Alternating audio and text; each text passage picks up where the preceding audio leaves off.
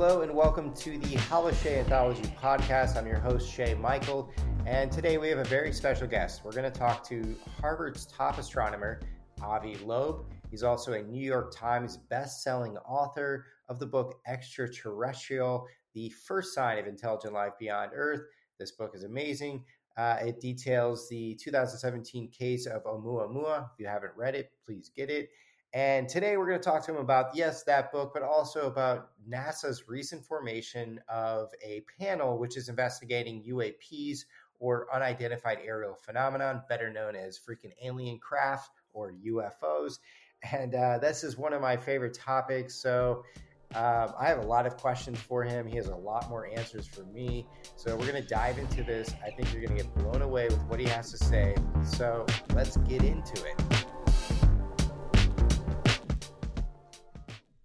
Hello, Dr. Avi Loeb. How are you doing? Hello, I'm doing well. I guess let's just jump right into it then. So the formation of the 60-member panel with NASA to study UAPs has kicked off. I think it kicked off on October 24th. I was there, actually. I met with the committee. It's 16 members, yes. And so they're studying UAPs, but they say that they are not extraterrestrial in origin. What are they doing? What are they studying? What they are looking at is data that is not classified, and they are supposed to be agnostic and advise NASA whether to get engaged in funding research on unidentified aerial phenomena. That's their task. And by next summer, they're supposed to deliver a report telling NASA whether and how they might engage in such research. And at the moment, we already have such research in the context of the Galileo project that I lead. It started a year ago. We have a suite of instruments that we are already using now to start collecting data. And we would analyze this data with artificial intelligence software. So irrespective of what the NASA panel decides about funding from NASA to such research, we already, within the Galileo project, are doing such research. And the goal is to get new data that will be of higher quality than the government currently has, because we don't expect the government to declassify the best data they have. It would indicate the kind of sensors they're using. And in fact, tomorrow there should be a report delivered to Congress about some of the data that was already looked at by the new office in government. But my point is, we shouldn't ask the government to declassify data, because it will never happen. And a much better approach is to collect new data, because the sky is not classified. Okay. And why would they not declassify this data? Oh, because it reveals the type of sensors being used for national security purposes. So it's a matter of adversaries not knowing the equipment that the US is using to monitor the sky and look for suspicious activities that could endanger national security. And so it's not about the data, it's about the instruments being used that the government possesses. And as a result, if you take off-the-shelf instrumentation like we are doing within the Galileo project, we don't have that problem. We can make the data open. We will analyze it in a transparent way. I think that's the way to move forward, because whatever objects are out there, we could figure them out. And rather than rely on anecdotes or eyewitness testimonies, let's rely on instruments that can reproduce data where we know exactly what they're doing. We calibrate our instruments, we control them, and it's not a jittery cockpit of a fighter jet that we're using to monitor what's happening. Yeah, so NASA, with trying to protect their instruments and obviously security of like the US, they are also staying away from saying that they're doing any sort of research to discover what these UAPs are, or if they are of extraterrestrial origin. So what exactly are they doing, though? Why are they? The NASA panel is not looking into classified data. It's looking just at unclassified, which we all saw because it's unclassified. So everyone saw this data. There is nothing new that they will look at that you don't know about, okay? Because it's unclassified. In that sense, they're asking the general question, given the unclassified data, should NASA invest funds in research towards figuring out what these unidentified objects are? And what I'm saying is, irrespective of that, the Galileo project is already doing that. And we are funded by private donations. So we don't need to rely on the decision of this committee. So the research is already being done as we speak. Okay. Now, separate from that, the most interesting data is the classified data that NASA is not looking into. The panel is not looking into that, but the government has such data. And that's the most interesting one because it's the highest quality data that was not released to the public because they don't want to reveal the type of sensors they're using. But there will be a report from the intelligence agencies and Department of Defense that will be delivered to Congress. It will have a classified component that we will not be aware of. But there will be an unclassified component that will presumably be available to the public next week. So the issue is really what is the assessment of the new office in government, not NASA. There are two different things. There is an office that has access to classified information. That's the interesting office, not NASA, because the classified data is the higher quality data that the government owns. But I'm saying, irrespective of what the government owns, we can collect new data. Why should we rely on past data? Yes, true. It's just like having eyes, and you ask yourself, what is there in the room? So the way to find out is to open your eyes and look at the room, right? There is nothing complicated about that. And if other people are using classified cameras to look at the room, you say, I don't care about your cameras. I will use my eyes to look at the room. So that's what the Galileo project is doing. Looking at the sky, taking a video 24/7, all the time, video of the sky in the infrared, in the optical band, in radio, in audio, getting all the data, and then analyzing it. There is nothing simpler than that. And then you check, are there objects in the sky? Yes, there are. What are they? Is it natural? Is it a bird, a bug, a thunderstorm, a meteor? Is it human-made, a drone, a weather balloon, a satellite? Let's see if there is anything else other than these two categories. That's very simple. We don't need to know what the government saw in the past, because if there is something in the sky, we will see it. The only aspect that this NASA panel addresses is whether NASA should invest funds in this research. But what I'm saying is we already have funds, so we don't depend on this decision. And moreover, the panel is looking only at unclassified data, and therefore the most interesting data is not available for them to look at. What kind of, so I mean, I'm familiar with the Galileo project, but what sort of funds do you guys have? What sort of suite of instruments do you guys use to, scan the skies? Well, funds have only one measure. You cannot ask what source of funds. Funds are a number of dollars that we got $4 million, okay? And we have three branches of the Galileo project. One is to look at these unidentified aerial phenomena to see what is up there in the sky and distinguish between natural objects that are familiar, human-made objects that are also familiar, and ask whether there is anything else that may not be from this Earth, potentially. Okay, so that's one branch, and we have the suite of instruments starting to collect data now.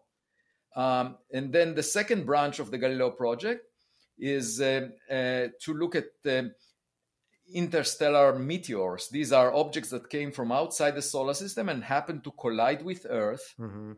And only over the past decade, we identified such things. Actually, we did that. We discovered them with my student, Amir Siraj, the first two interstellar meteors in a government catalog. Okay. And the first one was in 2014 off the coast of Papua New Guinea. It landed about 100 miles off the coast and exploded. And the fragments are on the ocean floor. So what we are planning is an expedition to scoop the ocean floor for the fragments from this meteor, because it appeared to be the toughest among all space rocks that were recorded by the government, about 273 of them. So it's tougher than iron. Yeah. Based on the point where it exploded, disintegrated in the Earth atmosphere. It was very low in the atmosphere, so it somehow survived all the way down to the lower atmosphere, and then so we infer that its material strength was tougher than iron. And the question is, what is it? If it's not a stone, it's not a rock made of iron, what could it be? It could potentially be artificial. And so we are going to scoop the material and examine its composition to see if it's an artificial alloy or a natural object. So that's the second one. And this expedition hopefully will take place within 6 months, and we have full funding for it at $1.5 million. Oh, wow. It will involve a boat with a sled and a magnet that scoop the ocean floor to look for those fragments near Papua New Guinea. And then the third is a space mission, designing a space mission that would rendezvous with interstellar objects. There was one identified in 2017 called Oumuamua. I wrote a book about it called Extraterrestrial, and it appeared to have many anomalies. And so it doesn't look like an asteroid or a comet of the type that we had seen before. So perhaps, some of the interstellar objects are of artificial origin. And so what we want to do is, once the next Oumuamua is identified on its approach to us, we want to design a space mission that will rendezvous with it so that we can come close to it and take a photograph, a high resolution image of it, because a picture is worth 1,000 words. And in my case, it's worth 66,000 words, the number of words in the book. So this kind of a mission will be much more expensive, more than $1 billion. But we are currently doing the design of such a mission, and then hopefully we can propose it to a space agency like NASA to do. So that is the third branch of the Galileo project. So, what got you sort of? I know in your book, it sort of has like this memoirish feel to it, and you sort of take us into kind of when you were living on the farm, and you always claim to have like sort of like a childlike imagination, but also, of course, you're grounded in science. What has gotten you on this path of and it's very controversial now with like other scientists of saying there is life outside of this planet? Oh, it was very simple. It was the evidence about the first interstellar object, Oumuamua, that looked puzzling and anomalous. And, just like the kid that suggested that the emperor has no clothes, and I remained true to the fact that this object is not a comet or an asteroid of the type that we had seen. And in fact, even the mainstream of the astronomy community agrees with me on that. They would argue it's not artificial, but it's a rock of a type that we've never seen before. Like, for example, a hydrogen iceberg or a chunk of frozen nitrogen or a dust bunny. These are things we've never seen before. Each of them has challenges, but all of them are of a type that we've never seen before. They agree with me on that. They just want it to be natural. And I say, let's allow for the artificial option. And because in the past we searched for radio signals, and that may be the wrong approach. For 70 years, we looked for a phone call, waiting at home for a phone call. And perhaps there is some letters in our mailbox. That's a completely different method for finding that there is someone out there. And we haven't checked our mailbox until recently. Only over the past decade, the first interstellar objects were discovered. So to me, that was a revelation that they look different than rocks. And I say the first interstellar meteor appeared to be tougher than iron and was moving faster than 95% of all the stars in the vicinity of the sun. And Oumuamua looked weird. It was flat, pushed away from the sun by some mysterious force without a cometary tail. So I'm saying, we should consider the possibility that these objects that enter the solar system, basically our mailbox, so to speak, are letters from someone else. Yeah, and I mean, that doesn't sound like too fantastical, right? Like the public opinion on it sounds like scientific, of course, like that. There are other possibilities, but why is the scientific community not so why are they not so accepting of this? Well, because it's a completely new frontier, and often there is resistance for that. Experts that worked on rocks for decades would like to explain everything in the sky in terms of rocks. That's the natural tendency. Just like a cave dweller used to playing with rocks would argue that a cell phone is a rock of a type that we've never seen before. So that's. But moreover, beyond that, it's we need to keep in mind that the sun is a late star. It's a star that formed 4.6 billion years ago, and most stars formed around 10 billion years ago. So if you just imagine the clock initiated near these stars, the technological clock initiated a few billion years before us, by now these civilizations do not exist anymore because their star burnt up the surface of the planet that led to their existence. So just like we have, only 1 billion years before the sun will burn up all oceans on Earth, will boil off the ocean. So the point is they already represent our future because we formed relatively late. And the senders are not around, but if they sent gadgets into the Milky Way galaxy by chemical propulsion, these gadgets are still bound gravitationally to the Milky Way. They cannot escape. Their speed is too low. Whereas if they send radio signals, those are at the edge of the universe by now because they move at the speed of light. So looking for radio signals from dead civilizations is not a good idea. A much better approach is to look at this basket of the Milky Way galaxy that collected all the equipment that was sent over the past few billion years and see what we find there. And we shouldn't make any assumptions because perhaps there are probes near Earth that came from far away. But one important point to keep in mind is if probes are sent to the habitable region around the star like the sun, that's where the Earth is, where you can have liquid water on the surface of a planet like the Earth, a rocky planet. And then the chemistry of life as we know it, if the probe intends to go targets that region, you need many fewer objects than if we're talking about objects that are not targeted at anything. They just move randomly because the volume of the habitable region around the sun is just 1 part in 10 to the power 16 of the volume, the entire volume of the solar system. So that means that, if you wanted to do it with random trajectories, you need 10 to the power 16 more objects for every detection of an unusual object like Oumuamua near Earth. Whereas if it was targeting that region, then you don't need as many. And so that makes the detection of a probe like Oumuamua much more reasonable in terms of the mass budget of objects that you need to send out. Yeah, and you wrote about that, saying that if that were possible, if that were natural, that we would have such a flood of these objects in the universe or in the cosmos that it would be not so natural, right? So this should... Well, in fact, a decade before Oumuamua was discovered, we wrote a paper where we forecasted how many rocks should be in interstellar space, and it was orders of magnitude below what's needed to explain the abundance of Oumuamua, the detection of Oumuamua by the telescope in Hawaii, Pan-STARRS, given the survey volume.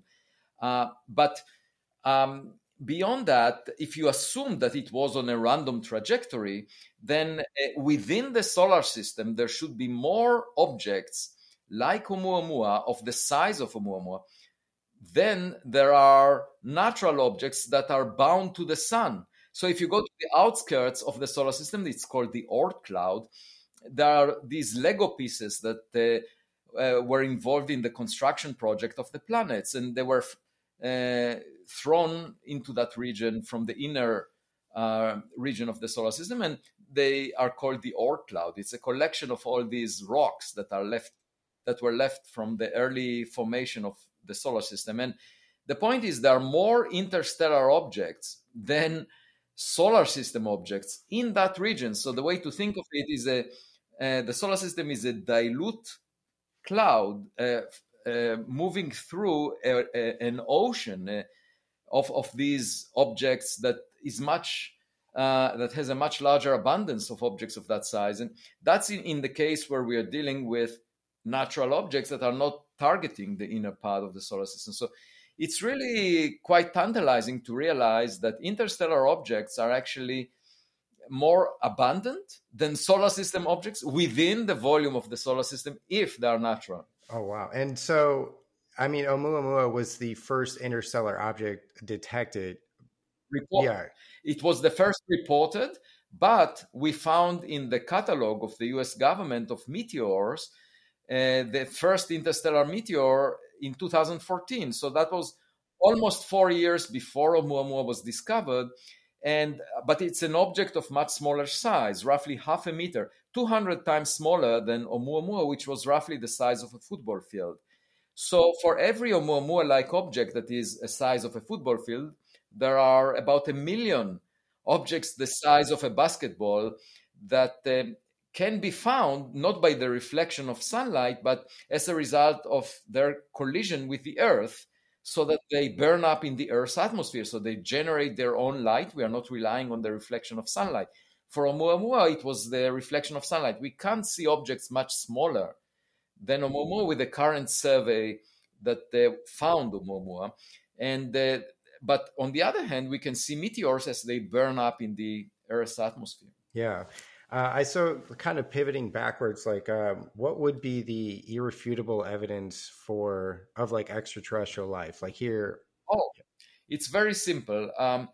If we find an object and take a high resolution image of it that shows bolts and screws and perhaps even a label made on some exoplanet, we know it's artificial in origin.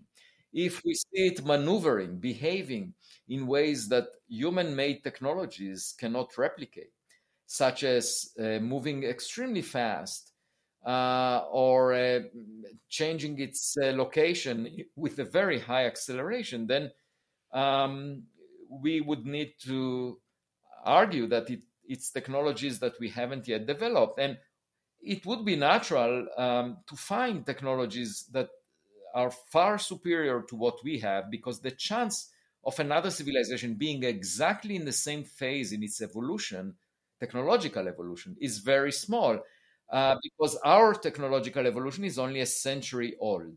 And that's 1 part in 100 million of the age of the Earth. So it means that most likely civilizations are either much more primitive than we are, the way we were 1 million years ago. And in that case, in order to find them, you have to board a spacecraft that will land on their planet, and then you have to start searching for them through the trees in which they live, and that's very difficult. Frankly, I don't think we will ever do that. And then the second possibility is that they're much more advanced than we are, millions or billions of years more advanced. And in that case, what we would find are gadgets with artificial intelligence that are far superior to the technologies we currently have. And we might not be able to reverse engineer them, just like a cave dweller that would go to New York City would not be able to reverse engineer the technologies that the cave dweller finds on the street. But we can still tell that the gadget is not a rock, that it's not a natural object, and that it has capabilities that are way beyond what humans can replicate right now. So we can learn from it. My point is, it's an opportunity for us to advance our technologies, to learn about technologies that represent our future. And I already promised the curator of the Museum of Modern Art in New York City that if we find any gadget, and I will have it in my possession, I'll bring it for display at MoMA, because it represents our future. It's modernity for us, even though it represents ancient history for whoever sent it. Oh, wow. Is that also the hope there too? Is that like the science community would be more open to these, to these ideas? Well, the key is to find evidence that is undisputable, such that any reasonable person would agree that it's a technological relic from another civilization. And whoever still wants to ignore the facts is of no interest to me. I mean, I'm not seeking to be liked on Twitter or social media. It's not a popularity contest. It's basically figuring out what is the reality that surrounds us. And rather than relying on prejudice or prior beliefs, it's relying on evidence. And, it's possible. I mean, it's a fishing expedition. We might not find anything. And in that case, we will report whatever we see, but it's worth trying to look for it. Just as an example, we don't know what most of the matter in the universe is. 84% of it is of a form that is not familiar to us, that we don't find in the solar system. It's called dark matter. And we invested billions of dollars in the search for dark matter, the nature of it. Even though we don't see it in the solar system, we believe it exists out there. So I'm saying, even if we invest just 1% of those funds in the search for technological equipment from other civilizations, we have a good chance of getting interesting results or limits on the existence of such probes. And we haven't done that.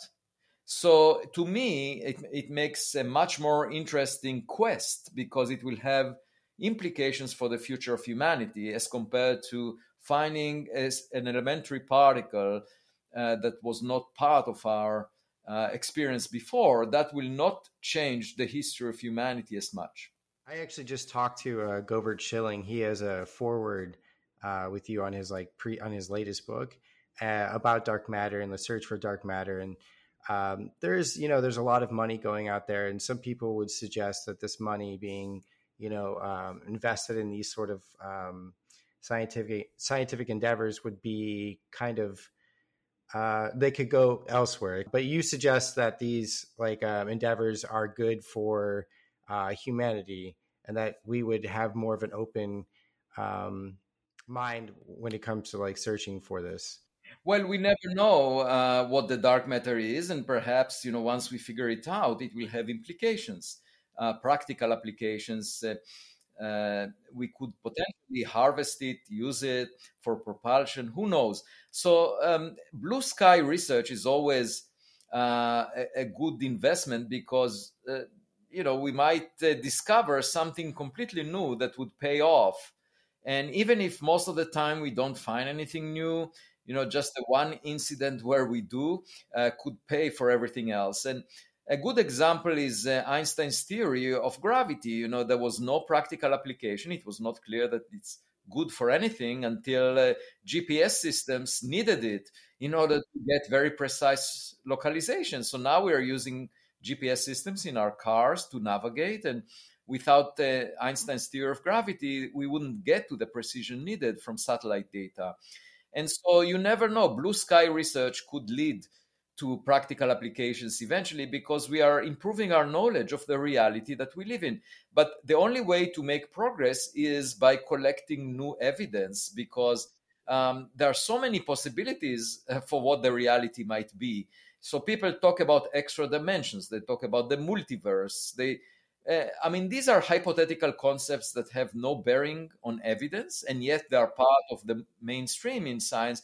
I say, thinking that we are not alone, that something like us existed a billion years ago elsewhere on an exoplanet, and then searching for any technological equipment that they might have sent to our vicinity, is not speculative. It's very much common sense, because we know that a substantial fraction of the sun-like stars have a planet like the Earth roughly at the same separation, and therefore the dice was rolled billions of times within the Milky Way galaxy alone. And what is the chance that we are the pinnacle of creation? Very small. Most likely there was a scientist smarter than Albert Einstein who lived on an exoplanet a billion years ago, and the civilization who benefited from that scientist could have launched probes that by now would have reached the solar system.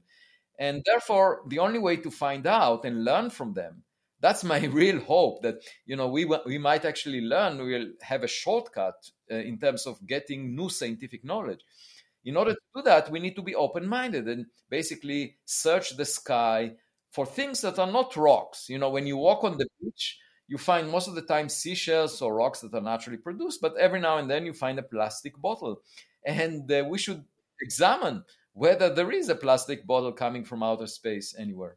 Yeah, that seems to be like your mission. I mean, obviously, you're using scientific data to suggest that, or to say that Oumuamua is, of extraterrestrial origin.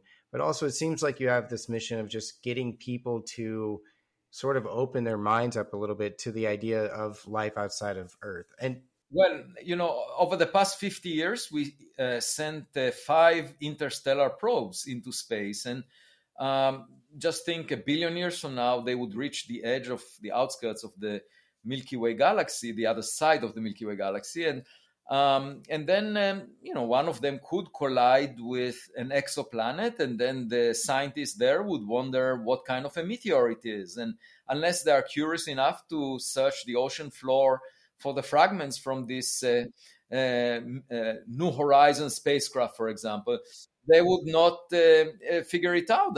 And so that's one possibility, that you can have space trash that accidentally collides with a planet and you see it as a meteor. But there could also be functional devices that we haven't sent yet, equipped with artificial intelligence so that they are autonomous, they are not waiting for guidance from their senders. And that's the preferred way to go, because biological creatures like ourselves were designed to survive through natural selection. We can survive on the surface of Earth, but we are not equipped to survive long distance through interstellar space. And electronic gadgets are much better suited for that. And so to me, it sounds like AI astronauts are the way to go in exploring interstellar space. And that's what I imagine an encounter will be with. It will not be a creature, it will just be an advanced gadget if it's functional. yeah, I mean, that's also pretty interesting. Popular science or popular science fiction, had like little green aliens in these UAPs, like or UFOs, and but now the public perception has shifted to possibly them being like AI or completely autonomous, like drones, stuff like that. So, with Oumuamua, do you think that was potentially a drone-like vehicle, like hurtling through space? Because I believe in your book you said that it was now possibly defunct, like that Yeah. ship itself. We don't have enough data on Oumuamua to figure out what its purpose was, what its nature was. We only know that it was flat, like a pancake, from the variation of reflected sunlight as it was tumbling every 8 hours. And we also know that it had very unusual properties, but we cannot figure out what it meant to do. And if it was flat and thin, it could have been a leaflet from another planet giving us guidance as to, I mean, sort of like a love letter telling us what to do. Or it could have been a mother spacecraft that released some sort of like dandelion seeds into inner solar system that are small probes that are now looking around and checking what exists around Earth, around Mars, around Venus. Or it could have been defunct and just a surface layer from a bigger spacecraft that was torn apart, and we saw it as a thin, flat object. It's not clear what it was, but clearly, if we were to send a spacecraft that would come close to it or even land on it, we could figure out what it's made of and what its purpose could be. And frankly, I would love to press a button on such an object. Yeah. So would I. I think a lot of us would. So this like controversy that you're like experiencing, how are you dealing with this personally? Well, it's remarkable that over the past year and a half since my book came out, a lot of very wealthy and influential individuals came to the porch of my home, and I had the conversations with them. And a few of them donated the $4 million to the Galileo project. And I had about 1,700 podcast interviews since my book came out. It was translated to 25 languages, 28 editions, 3 in Spanish. And also, it became bestseller in many countries, including in the New York Times. And I just completed my next book. It should come out in June 2023.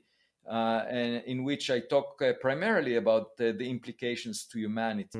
What's the title of that book? It is called Interstellar. Oh, okay. All right. Yes. Awesome. And that's in 2023, you said? June 2023. Oh, well, Yeah. I'm going to get that. So that's cool. Thank you. I don't think I have any other questions. We said we'd go for 30 minutes. Dr. Avi Loeb, this is a pleasure. Thank you very much. I wish you the best, and I will be getting your book in 2023. So thank you very much for the interview.